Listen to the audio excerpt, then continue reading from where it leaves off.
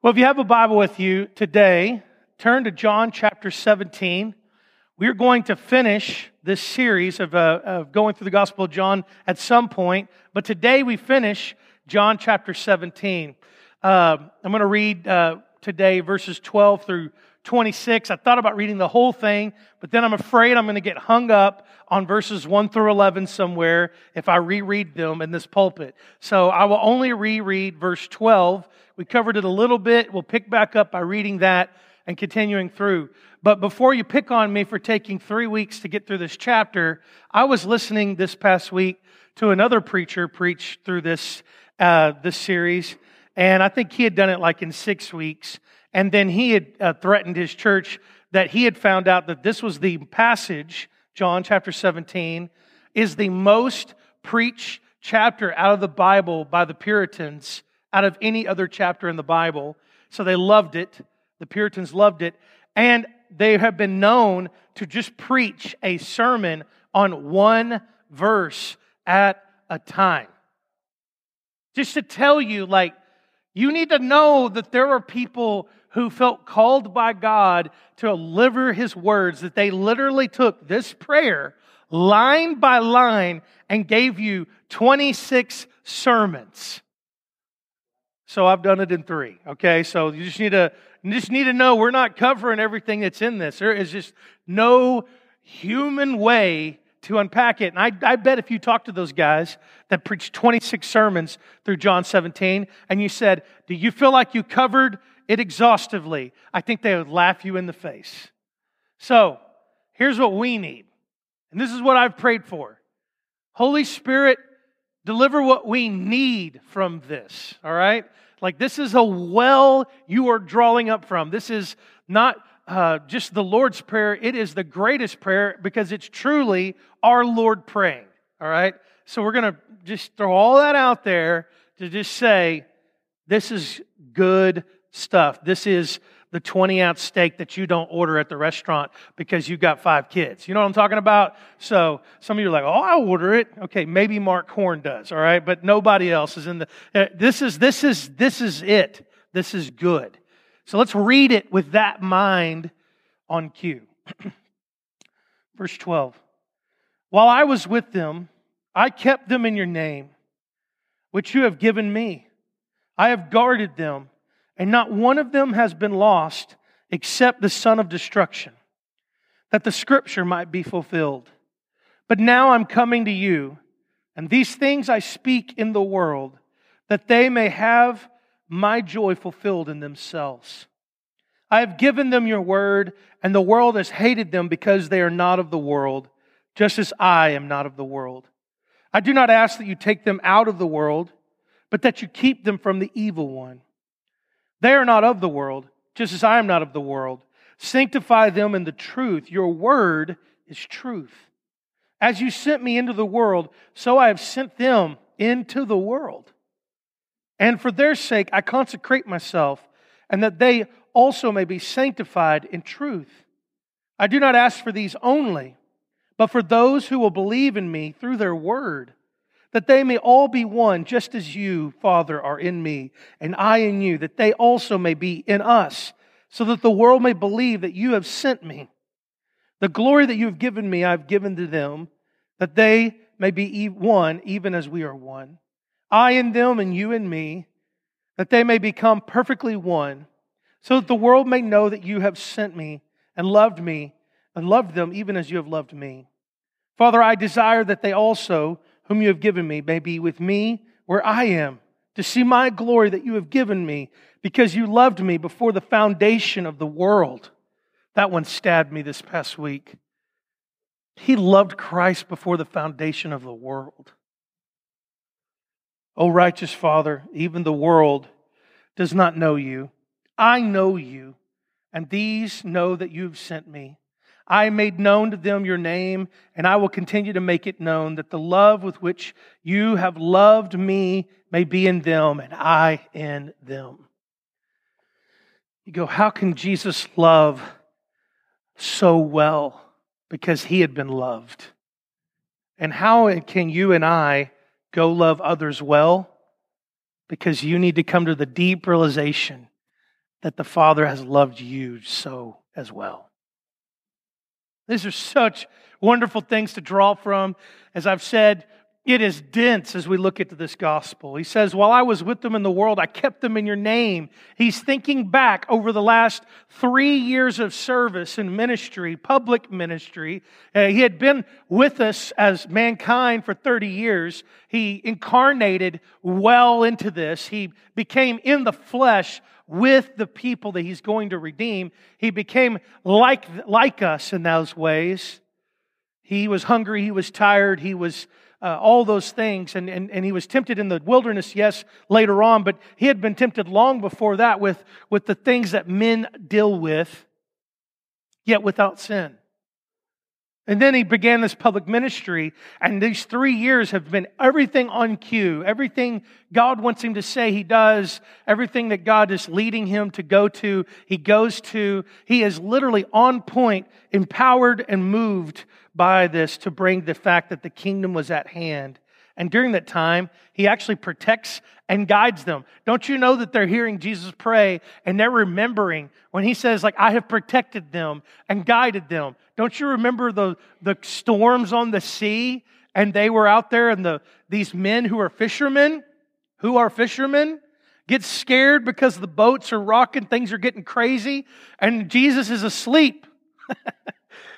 Must have been something, an interesting moment. And they're like, hey, would you wake up? We're about to die. And Jesus goes, oh, that's enough, storms, knock it off. That's my way of saying it. And He just, that's enough. And then boom, the weather's gone. Don't you know they felt His protection in those moments? Those moments where they were going to be killed, yet Jesus just kind of tossed out that prophetic. Remember, we talked about this, where Jesus is in this moment and they're going to persecute Him, and Jesus discerns they're going to try to kill Him before His time had come almost, and they're picking up stones, and He says, what do y'all think about this psalm? And then literally just walks away. And there they get in a big argument amongst themselves. He's protected them. He's guided them. But I want you to know this, that Jesus did not keep His own disciples in and through His own name, but in total reliance upon God the Father. You go, okay, yeah, what's such a big deal about that? Well, I'm glad you asked. Because it is far more foolish for us to think we can keep ourselves or others in our own name or by our own effort or authority or will. And this is really hard for someone like me. Because I can get 1,000% in your mess so that I can escape my own mess. As a pastor, that number one pressure I feel is seeing things that are going on in other people. And my wife tells me this often. I need that prophetic voice from her. Although I can't believe I'm giving her something to have ammo against me again yet. But she'll tell me, she's like, you're a 100% kind of guy. And that's what I love about you. But we need you 100% too.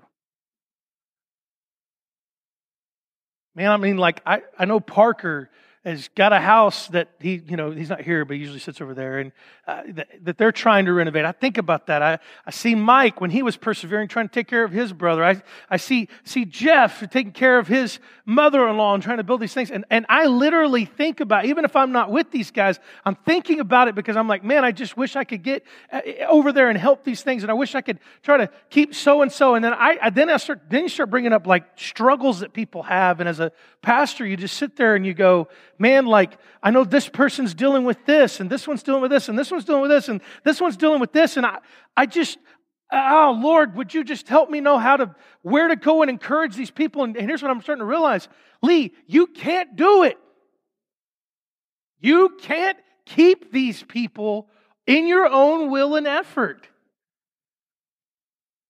But it's hard to tell someone like that to someone like me, because I'll try. And this stuck out to me because as I looked at this text, He was like, I have kept them in your name, and I needed to hear that. And some of you probably need to hear it too.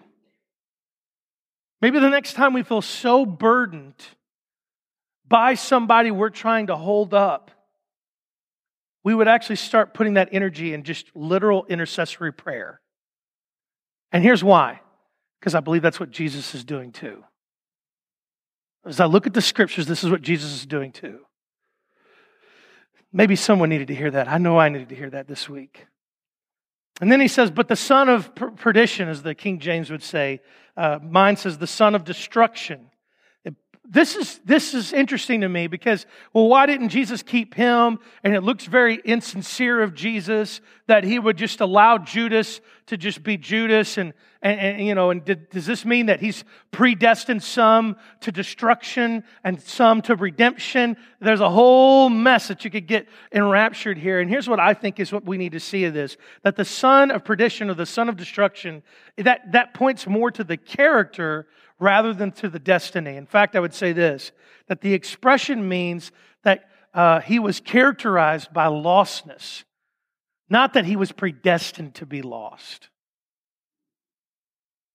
When Jesus calls him a son of destruction, he's just literally saying, man, his character the whole time through was to be against me. But here's what I want you to hear. Jesus still wanted him near him. Ooh, that's so good. Thank you, Holy Spirit. You need to know this. He knew he was never with him from the beginning and that he wouldn't be with him. In fact, he knows prophetically, we looked at this last week, he has spoken into Judas. In fact, when he tells him at that Last Supper or that upper room, he says, do what you do and you go do it quickly. He knows what he's going to go do. And he still wanted him near him. I'm just telling you, that doesn't sound real Baptist at all. We only like people that are like us, and that like us and that are with us. Jesus says, no, I want him near me. In fact, we can see several different things that the scripture might be fulfilled. You might write in your margin in your Bible. It's okay. The Bible's a workbook. You will not go to hell for writing in your Bible. Acts chapter 1, verses 15 through 20 begin to pick back up, and they're speaking to one another. And here's what they start to realize in this sermon, one of the first things that are going to be given out there, that literally this is a part of the redemption story. And so God is working even despite Judas's hard heart, and he wants him near him. I find that encouraging. So Jesus, in verses 13 through 16 here, elaborates on this first request that he's laid out in his prayer, which is keep them in my joy and away from the evil one. Dude, is that not what we need today? To be kept in his joy and kept from the evil one. And he says these things. He says, but now I'm coming to you. He prayed with the full recognition that he was going to soon accomplish his earthly work. There's not a doubt in his mind. I think that's awesome because a lot of times when you look at the Garden of Gethsemane, which is another prayer moment that Jesus is going to have in this night before his betrayal, that's different than this prayer. He's sitting there with the anxiety, the stress, the agony. But he knew earlier that this is what's going to happen. There was not a doubt in his mind. And he says that my joy, that they may have my joy fulfilled in themselves. He didn't just pray this as to keep good employees on down the road. Like he longed to leave behind good people who will follow him. No, he cared, he deeply cared for, and he prayed for joy fulfilled in their life. I want you to hear that. You're like, what is God the Father like? Jesus said, I and the Father are one. I say what the Father wants me to say. So if we really want to draw a line here for oversimplification, what is God like? And what does He really care about? And does He really care about us, or is He impersonal and He's only for His ways and His things, and we're just little objects for Him to move around on a chess piece to be moved around on a chessboard in a game of life? Listen, that's not it at all. He called us into relationship, and we're going to see that as we unpack this. Carson, the commentator, writes this: their joy will be greater for remembering that Jesus, on the night He was betrayed, prayed for His followers. He's not thinking about Himself. He is literally thinking about them. Isaiah 53:3 talks about how he would become a man of sorrows, acquainted with grief. That is about to happen. Yet in this moment, nevertheless, there was a joy and a satisfaction in the life experience of Jesus that surpassed all the joy that you could ever have. And you go, well, how do you know that? Because he's literally praying that his joy would be extended into you. Do you catch this? Jesus was a joyful person to be with. You want to be like Christ? Be a joyful person to be with. But let's be careful that we don't manufacture it.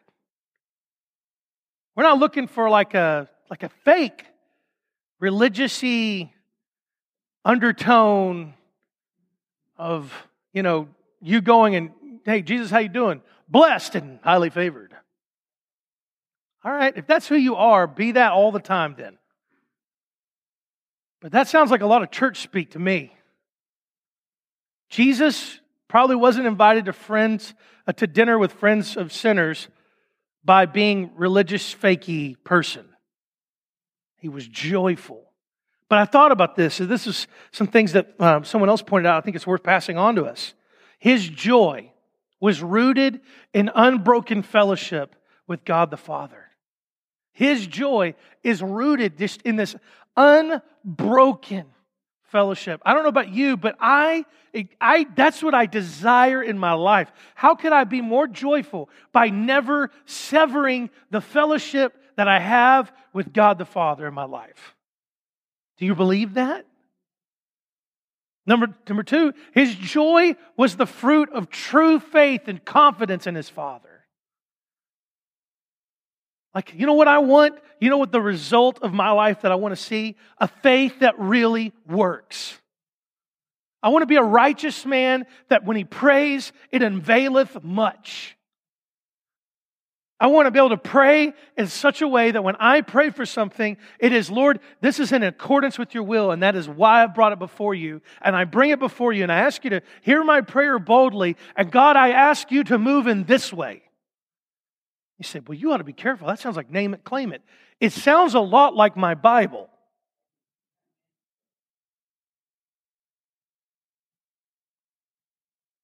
His joy came from seeing the great things that God had done. I mean, just the bag of tricks that you could see in the Gospels is enough for me. But then if you could think about how God has done these things through the ages, Jesus knows this. He's the eternal God, the Son made flesh. He has literally witnessed everything. His joy was never diminished by his own sin. Think about that. He's never had sin stain. For me, it beckons me to want me to say, like, there was a preacher that said this one time. I'll see if I can call him up. I committed it to memory at the time. He said there are 3 prayers maybe we ought to pray, and I found them very beneficial. Help sin to grieve me like it grieves you. Help sin to grieve me like it grieves you. Help me to despise sin the way you despise sin. And help me to judge my sin that I may not be judged by you. This is powerful. I don't know if you're like me. I can't even wear a shirt to lunch and not come home and have to spray it. Is anybody in that world? I think it's just guys with bellies. I think you skinny people, probably Jared doesn't even deal with this. It just literally, that ketchup just goes to the plate. But my belly is literally all of the things. And it could even be because sometimes it's the table. I am that guy. It's no judgment for me.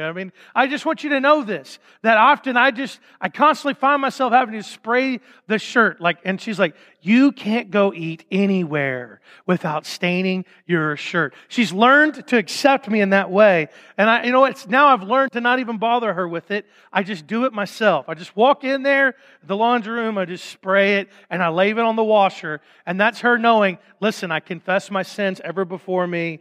I love you. This is what I did. kid, please wash this later in the next load. And I'm going to tell you right now, what I need to do and what I need to work on is keeping a close account of the sin in my own life. Sin distracts you. Sin is a snare. His joy was never diminished by deception. Man, this hurts my heart when I see believers say things to other believers. Or let me just say this, maybe believers saying things to believers when they clearly have been deceived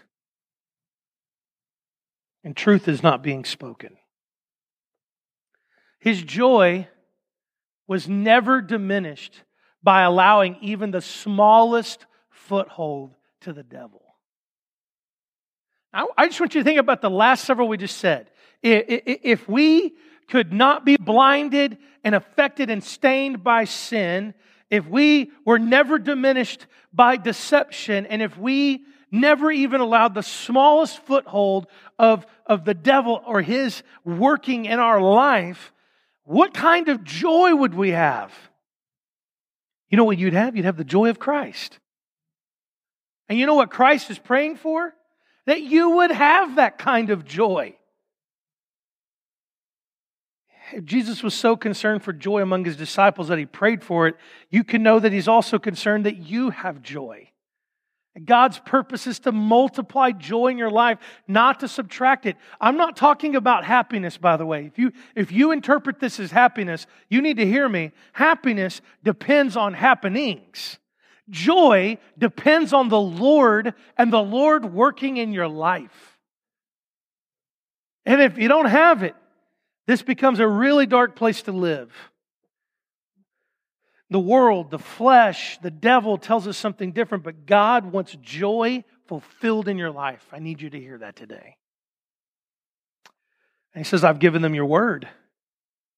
Not merely the teaching of Christ, the oral teaching, but the whole revelation of the Father, as we talked about in previous weeks, has been manifested through acts and personality of Jesus. Spurgeon says on this, he says this, see how the Lord Jesus Himself takes all His teaching from the Father? You never hear from Him any boast about being the originator of profound thoughts.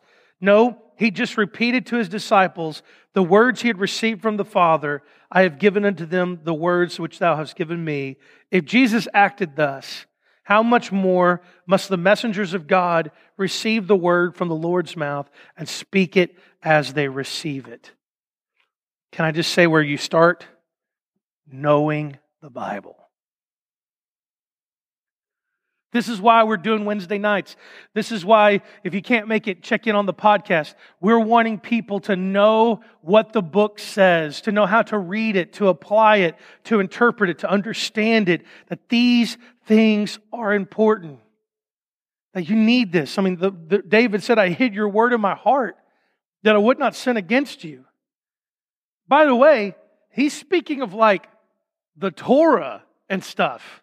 He's not even talking about the wonderful works and the ministry of the Messiah in the New Testament. He's thinking about those things, but that's unbelievable. And Jesus says, I do not pray that you should take them out of the world. Have you thought about that? Well, if He wants my joy, then He ought to just give me a place with no problems. He needs to put me in a position where it's just really good. And then we can have joy. No, you'll have happiness. Joy depends on relationship. And Jesus says, I do not pray that you should take them out of the world. We've got to be careful today about this kind of theology of Christian isolation. Like this hide your kids, hide your wife, this fishbowl Christianity that we just sit there and we stop becoming fishers of men and we only do these certain things and we hide away. And listen, we are to be in the midst of a crooked and perverse generation. I'm not hiding from anything. The righteous are as bold as a lion. That doesn't mean you go out there and you be antagonistic either.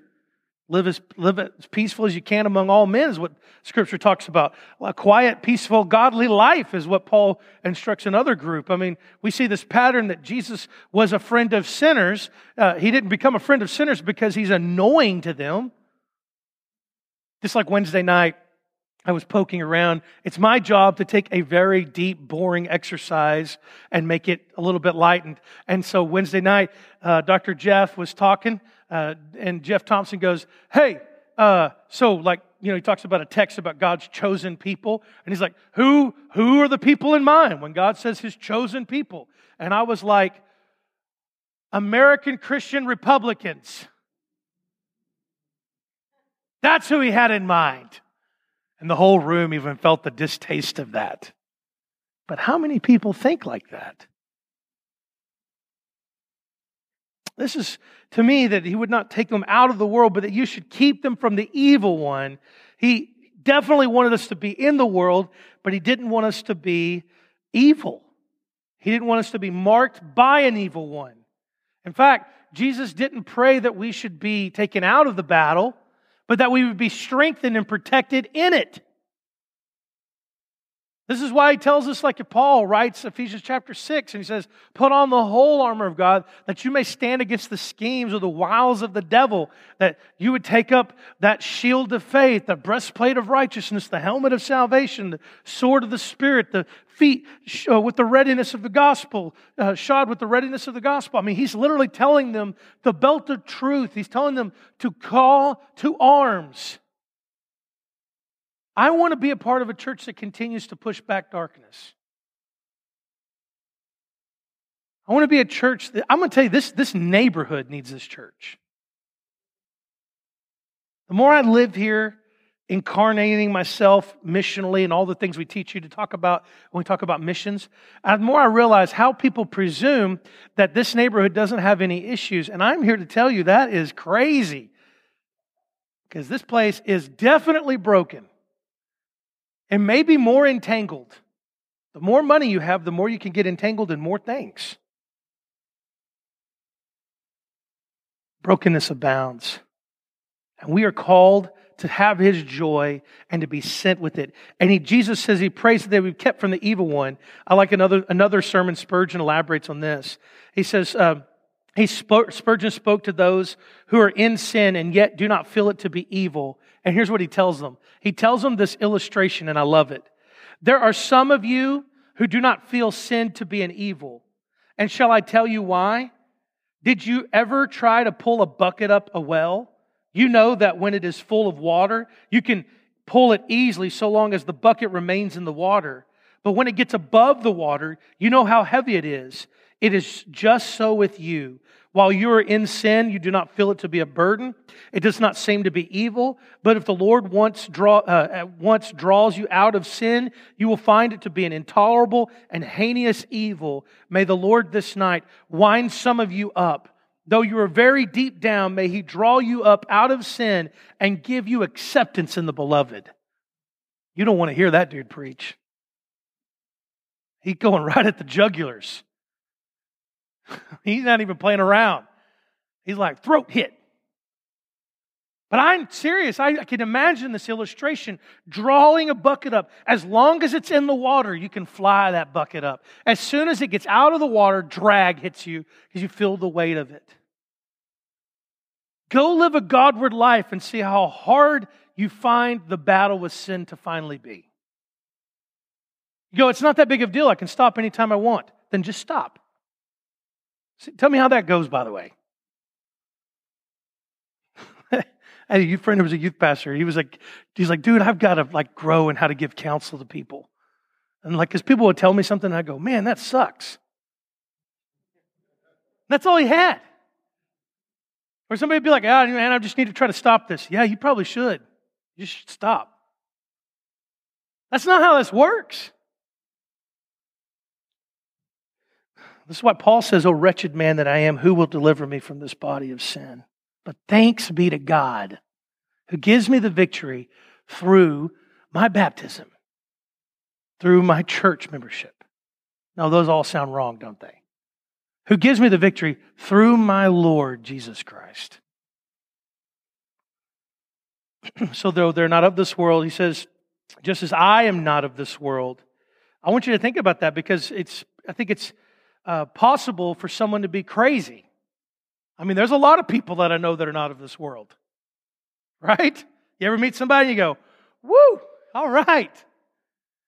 Here we are. But Jesus doesn't mean this in a way that sounds like that he's crazy, or that people that are out of this world could maybe be violent. I would put Hitler on this list. I don't think Hitler was of this world. I think you would agree with that. But he was violent. He was crazy. He was evil. Jesus is none of those things. In fact, I would say Jesus is not of this world in the fact of his nature. I want you to catch that. But I want you to catch this. Though that is true about him, it should be true about all who are in him. Did you catch that? He is redeemed, and we are the redeemed. We have the flesh and we have the spirit. Jesus is not of this world in his office. All right? He is Savior and Lord. He is the Messiah. He is the anointed one. He's the one that has come and he is set apart for the mission of God. But can I tell you, if you're in him, you are set apart for the mission of God. Just as you've sent me into the world, he just prayed it, I'm sending them. And then, Jesus is not of this world in the fact of his own character. He's different. In every way, he is different. The rules of men and the religious and self-imposed legalism that you can find, he just stands against and at odds against all of those things. And he's literally for the righteousness that comes from God, not the righteousness that comes from man. And therefore, he can parse out and give so much good stuff to people because it becomes from the essence of who he is. And let me tell you what we're meant to be. Christ-like in our character. The Holy Spirit, the same Spirit, the Bible continues to point us to those things, works within us. And he says, sanctify them by your truth. This actually implies holiness, being set apart from the corruption of the world and for God's use. I want you to see the from and for. God's called you from this for this. Do you hear that today? He's called you from this for this. You say, man, are you sure? Man, I thought of this. I thought of 1 Peter. You don't have to turn there, but if you want to, you could. Near the back of your Bible. And in 1 Peter, there's these wonderful words. In chapter 2, I thought about reading a whole bunch of these, but I thought, how do I make this 4-hour sermon shorter? But you are a chosen race, a royal priesthood, a holy nation, a people for his own possession, that you may proclaim the excellencies of him who called you out of darkness and into his marvelous light. Once you were not a people, but now you are God's people. Once you had not received mercy, but now you have received mercy. Now, beloved, I urge you as sojourners and exiles to abstain from the passions of the flesh which war against your soul. Sounds like Peter might have been in that moment where he heard Jesus pray. Sounds like it might have made a spiritual dent into his soul. But I only pray that it would in ours as well. Think about this as he says, as you sent me into the world, I sent them into the world. Jesus didn't come as a philosopher like Plato or Aristotle, though he knew more higher philosophy than them all. He didn't come as an inventor or a discoverer, though he invented new things and discovered new lands. And Jesus did not come as a conqueror, though he was mightier than Alexander the Great and Caesar. What did Jesus come to do? He came to teach. He came to live among us. He came to suffer for truth and righteousness. He came to rescue men. As you have sent me, so I'm sending them. Guys, this is it.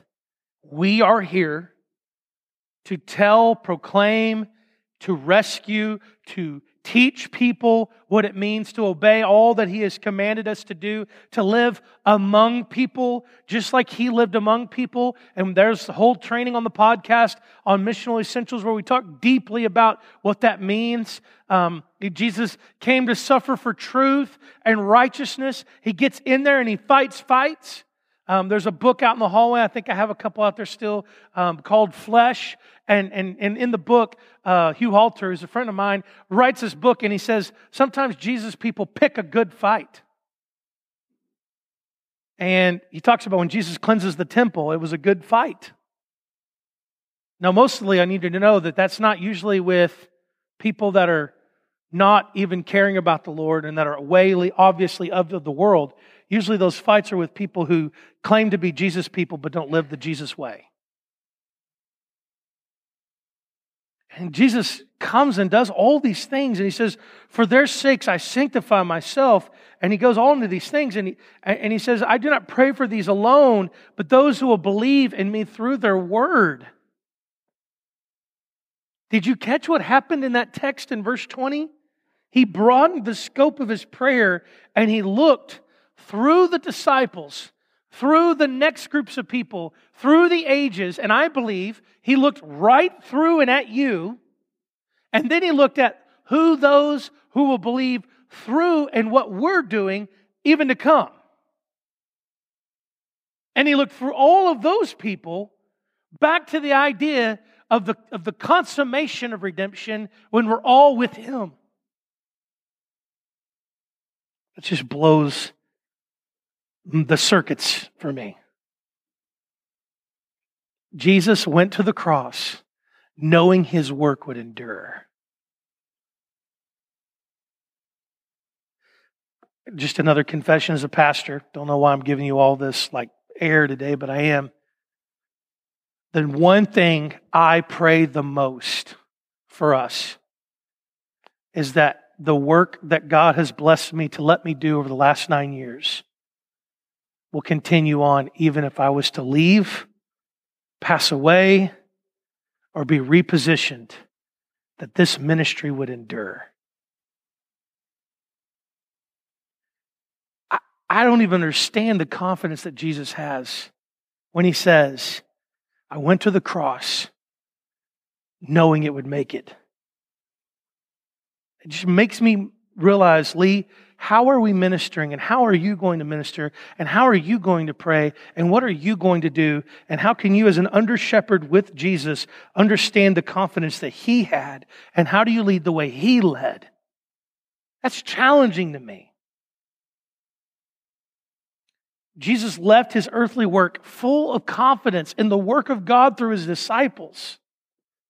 He literally, he's not walking out or checking out with thinking that anything is going to happen beyond what He knows is going to happen. And I don't know about you, but I need this text. I need to read it. Lord, I don't know. I mean, I see people who are not ending well. We talked about this in Breakfast Club with the men.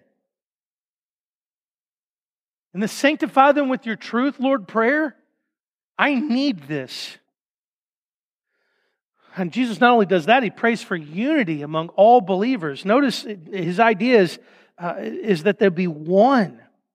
Revelation chapter 7, verses 9 and 10 talk about that before the throne of God, every nation, race, language, class, social level is present. And Jesus prayed that they might rise above all their different backgrounds and understanding and their unity, that they would become one. The God of the Bible knows that you won't be one in the fact of uniformity, but that you would be one in unity. We're not all meant to look like each other, talk like each other, have the same personality like each other. That's like a cult. You understand that? We're here to be diverse. We are here to express it in all fashions. But we're also still to be unified. The idea that the cross crosses culture. This is really apparent for me, not like in just the Western thought. I mean, racism, definitely a real thing. All the things we could think of here. But even like getting off the plane to a whole nother people group in international waters, but meeting someone who has put their faith and trust in Christ. And on those short-term international trips, you meet these people but you can't describe it, but there is a bond that immediately exists when you walk up to them. What is that? I think it's the answered prayer of Jesus. There's just the moment you get off and the hello, brother. And they smile. And it's just like, wow, I feel like we're family and we've known each other for a long time. This is what the Lord desires for us. We must believe that this prayer was answered and that the church is one, and our failure is in failing to recognize and walk in that divine fact. You go, well, I don't know if that's really true for me. Then I think you need to check your heart. A lot of times there's truth that we don't walk in. And I think if we're not seeing this, that Jesus is praying for unity among His believers, and if someone isn't seeing it, then I think they have to look in themselves. We have a phrase in my house. If everyone is the problem, you're the problem. If everyone is the problem, you're the problem. This means I have to check my heart, even my own self. I'm at a table and I realize I'm like really frustrated with everybody at the table. I'm speaking to my family. And I just have to go, whoa, Lee, hold on, Lee. They all seem to be at peace here, brother. You're the only one that isn't. Check your heart. And Jesus prays that His church would be marked by glory. And I'm going to speed up as much as I can to try to finish this today because I'm not where I wish I was in my notes, but these sidebars are getting me. I believe there are many ways that Jesus gives His glory to His people. The glory of His presence. You realize that if you're in Christ, you're a new creation, and the old things are gone, the new things have come, that you're a temple of the Holy Spirit of God who is in you, whom you've received. You were bought with your price. That this is a glorious thing. You're not just like going to go change your status on social media to like, Christian or Christ follower. This is real for you. His word that we have. I mean, there's so much right here. His glory has been given to us in this word. There were guys that were reading and memorizing as good men of God, Jewish boys raised up right, that would memorize the first 5 books of the Bible and would think of it as the most glorious thing. I don't know about you, but your Bible reading plan, you ever try to read through the Bible in a year? And you go read through those first 5 books. It's hard. You want to get to the good stuff. They considered the good stuff. His Spirit, we talked about a minute ago. His power, His leadership, His preservation. The idea that He has sealed us with His Holy Spirit until the day of redemption. Paul understood this in 2 Corinthians 4:6 when he said, "For it is the God who commanded light to shine out of darkness, who has shown in our hearts to give the light of the knowledge of the glory of God in the face of Jesus Christ." Every time we go to Brookfield Assisted Living, every time we walk in the club, I mean, every time. We're going to sing 2 songs that are maybe different, and then we're going to sing 2 songs that are never different. All right? Doesn't matter what we do. That's how we do this. And we sing Trust and Obey. I believe it's hymn 447. I believe. 447, maybe 477. I always have to catch it real quick. I think it's 447.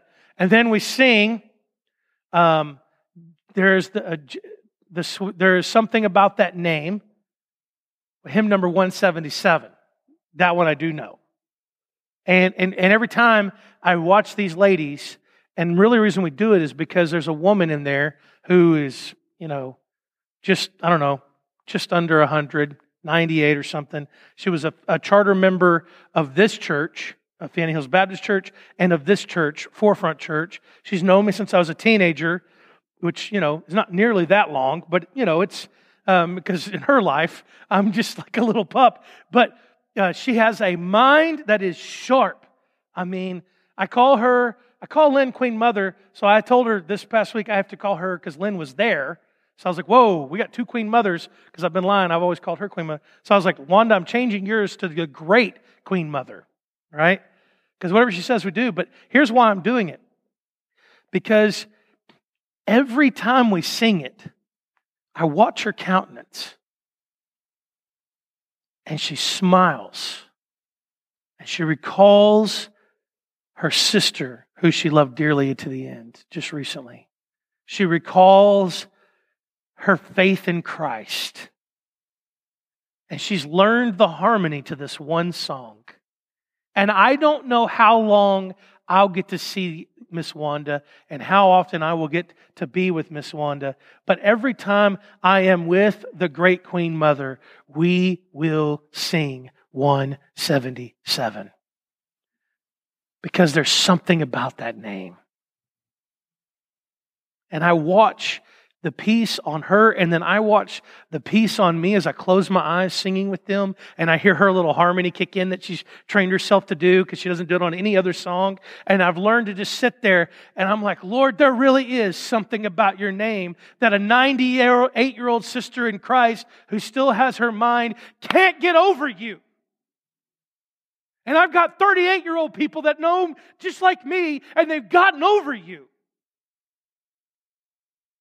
God help us. It just melts me, and I'm like, we will sing it until you no longer need to sing it, sweetheart, because you will be in His presence. We will sing it until then. And so play it again, piano person, please. Every week, sing 177. Every week I try to act like we're not going to do it. Yep. But we can't leave without 177. Let's turn there. And she'll go, I hoped you were going to say that. And I'm just telling you, there is something about knowing the Lord that should change you. He talked about the glory when he talked about crucifixion. You catch this earlier in the Gospels?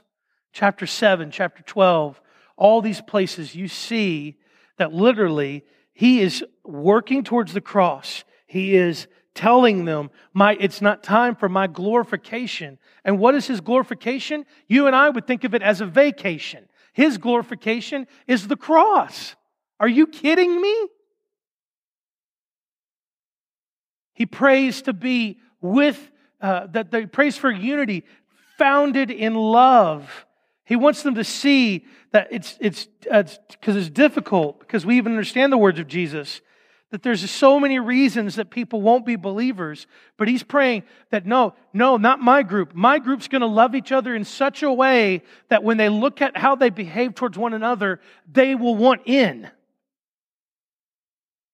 Yet, man, how many Christians, to quote just one commentator that says it better than me, but what a sad thing was it that a heathen should soon after have cause to say, no beasts are so mischievous to men as Christians are to one another. God help us. Jesus prays to be with His people and for them to see His glory. And in this He says, I desire. Jesus longed for heaven's completion of all things. I find joy here because you know what I've always wondered? God, when will you just come back? This is crazy. This is madness that we're dealing with. This is unreal for me. I just wish you would come home or bring us home. I want out. I desire to be with you, Lord. And even Jesus says, I desire this too. But it's not yet time. Then what does that mean for you and me? Then it means we go to work. I'm not talking about your job. I'm talking about the real work. The Father's business. He says, where I am, that they may be where I am. Jesus is on earth. He says, where I am. Jesus was not yet in heaven. Yet he speaks as if he was already there. Which, by the way, the Bible says in Ephesians chapter 1, verse 3, you and I are seated in the heavenlies.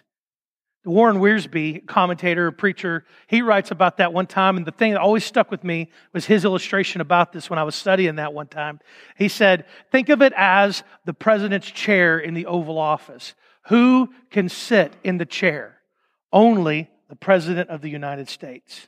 That means his authority sits with that chair. No one else sits in the chair but the President of the United States. But is he always sitting in that chair? No. But where does his authority sit? In that chair. The Bible says we are seated in the heavenlies.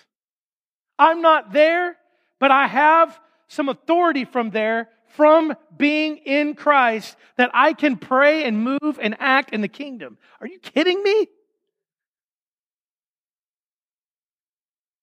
We're going to shatter weak Christianity today. As he closes his prayer, he says this triumphant conclusion. He says, I've declared to them and I will declare it. He knew that he had done his work and would finish his course.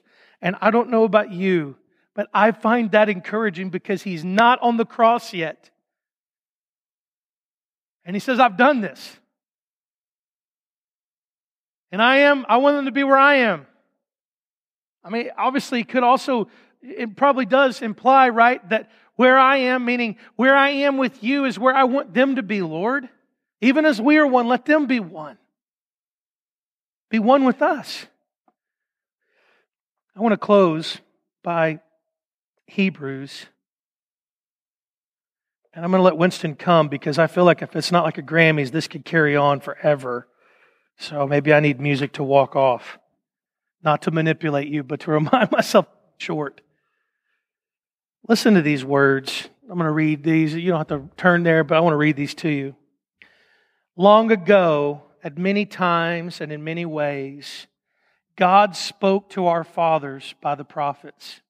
But in these last days, He has spoken to us by His Son, whom He appointed the heir of all things, through whom also He created the world. He is the radiance of the glory of God and the exact imprint of His nature. And He upholds the universe by the word of His power. After making purification for sins, He sat down at the right hand of the Majesty on high, and having become as much superior to angels, as the name He has inherited is more excellent than theirs. This is Christ. God help us.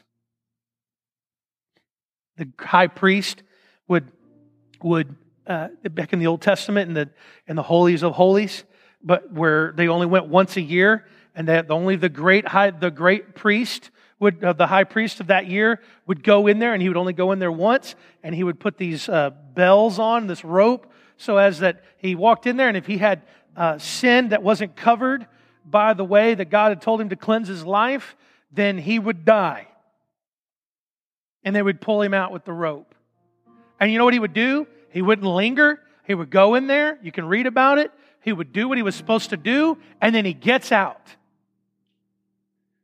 What the Scripture just said is that Jesus goes in as our great high priest into the holiest of holies with the sacrifice for all mankind, and He does what God has told Him to do, and then He sits down at the right hand of God. He walks right to the Father and then sits down, and He's now in Revelation seated at the right hand of the Father. He is that kind of priest. He doesn't have to walk out because he's strapped up with some sin that may come in his life again. He was the sinless Savior who knew no sin to become sin for you and me, that we would become the righteousness of God. And He walks in and He makes that offering of blood and redemption, and then He's brought back to life. And then literally, God just says, just sit down right here, my Son in whom I am well pleased. He is that high priest that the writer of Hebrews writes about. You read about it. And then you skip over to chapter 12.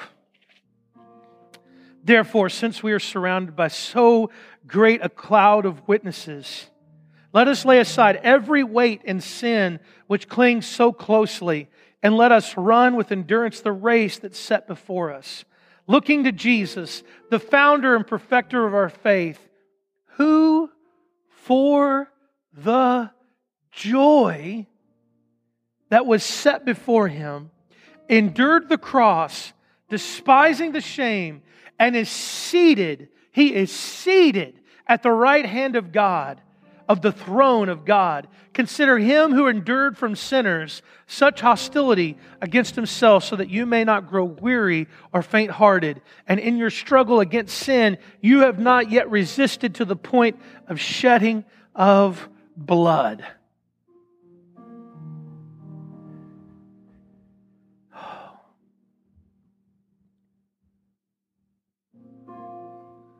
Lay aside the sin and the weight that so easily entangles you. And consider Jesus, who for joy that was set before Him endured the cross, because He knows there's no other way that we can have fellowship with Him. And so He sacrificially laid down His life. Christian, when will you sacrificially lay down your priorities and your goals and your agendas and put it at an altar and say, God, I want to live in your kingdom, your way. You do what you want me to do, Lord. I am here, gifted, sent, and for the joy that's set before me, I will endure what you have put before me, because I will fix my eyes on you, because you have already done this before me, and I have not ever yet resisted to the point of shedding my own blood. Forgive me for my weakness and my frailness and all of the weaknesses that abode within me, God. Embolden me to live different, to care about your work. Because Jesus has prayed for you, and He prays for you.